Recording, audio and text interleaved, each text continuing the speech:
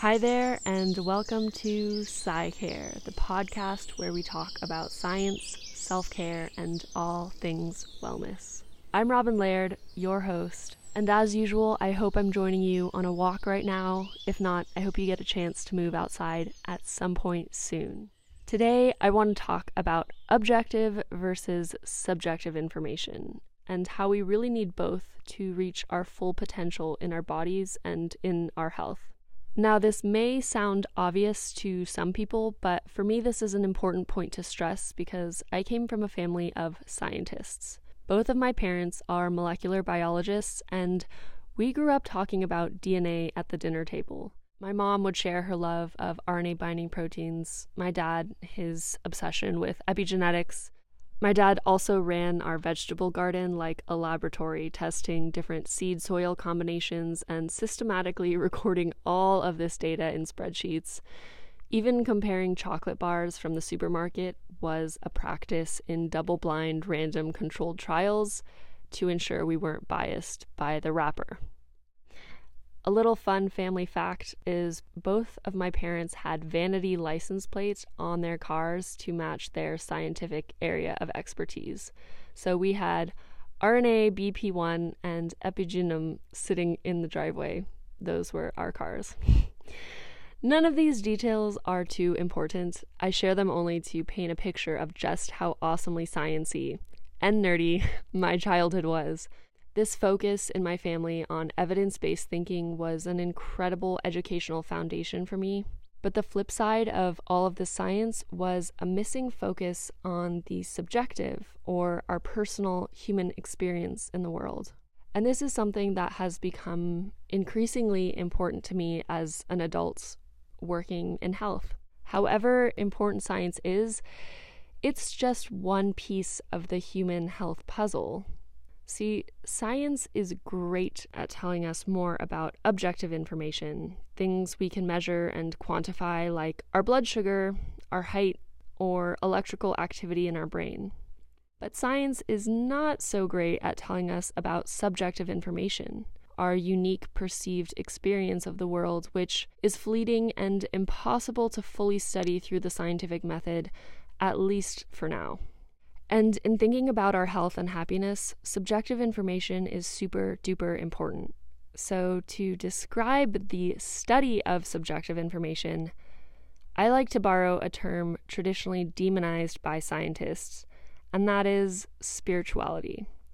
I'm not sure what your personal relationship to the word spirituality is, but I personally like to define it as the observation of subjective experience. And perhaps I like this definition so much because it allows science and spirituality to peacefully coexist as complementary mechanisms for studying ourselves both objectively and subjectively. So in all of these PsyCare episodes, when I discuss studies or bring up generalized points about physiology, I also want you to receive this information in the context of your own life experience, because we are all unique. I don't care how cheesy that sounds, it's just true. Our biochemistry is unique, our microbiome is unique, our genome and epigenome are all unique to us. So you are inherently an expert on your own body in a way that no one else is because you're living in it every single day. And that's a certain type of wisdom that should not be neglected when we take a science-based approach to health. Rather, it should be leveraged and incorporated. That said, objective information can also allow us to understand our own body's signals more intimately. I think everyone should know what it feels like to have low blood sugar, for example, because when you can piece that objective information with that subjective experience, you become that much more powerful in your own body and in your own health. Blood sugar is just one example, but there are so many different biological states that we all inhabit, and understanding how those feel from the inside can help us actually master our own biology. Of course, there's also an emotional aspect to health. Just because we understand the science of what is healthy for our bodies does not mean we will act in accordance to that science. Humans are psychologically complex, and A focus on purely objective information will never, ever get us to the happiest, healthiest versions of ourselves. Scientific information needs to find a space and a purpose in our lives to be fully utilized. So now I've vouched for why I think subjective information, and perhaps spirituality as a term for studying that subjective information, is so important in our individual health journey. Now I'm going to take a moment to praise science and the study of objective information. I know a lot of people in the wellness community actually fear science, or at least distrust it. And for many, I think these negative feelings are born out of poor experiences with medical professionals. I too have felt invisible at the doctor's office. I too have been prescribed medication that was ultimately unhealthy for me and my body. I too have felt lost and overwhelmed by my own health issues and felt like there was nowhere to turn. But none of this is the fault of science.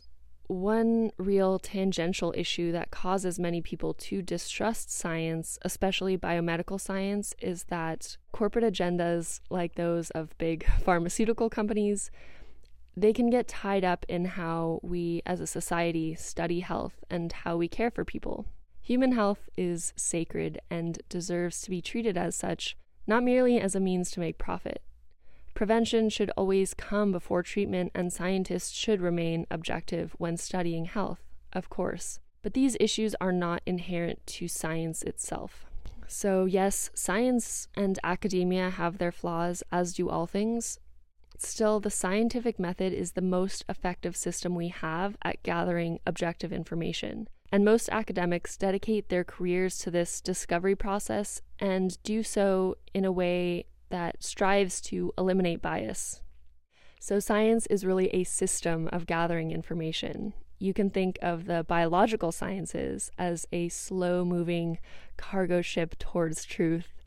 We will never actually reach truth, but with every disproven hypothesis and every theory we decide to adopt, we direct our cargo ship ever so slightly to the left or to the right, and the more information we amass, the more refined our trajectory towards truth becomes. And this is not a sexy process. It's quite slow, and often we uncover something that disproves what we thought to be true in the past. That's science, and it doesn't mean that we are not making progress. Because of science and the progress we've made, we have the highest standard of medical care in human history and the longest expected lifespan. Science can serve you, it can serve me, and we'll all need it to face the challenges of this coming decade. I'm personally very grateful for what we've been able to learn about the human body thus far through science, and there's still so much more to discover. So, the bigger point I want to make in this episode is that objective and subjective information can coexist and actually should coexist. Together, they deepen our understanding of our own health. So if you are a huge science nerd, I invite you not to shy away from the subjective, perhaps more emotional, ephemeral parts of health. And if you are a spiritual being, I invite you not to shy away from the science and the maybe colder feeling information that is extremely valuable to our understanding of our bodies.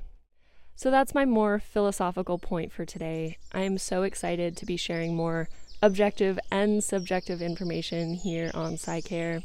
Thanks for tuning in. Feel free to connect with me on Instagram at science.of.selfcare. And as always, stay positive, stay healthy. Until next time, friends.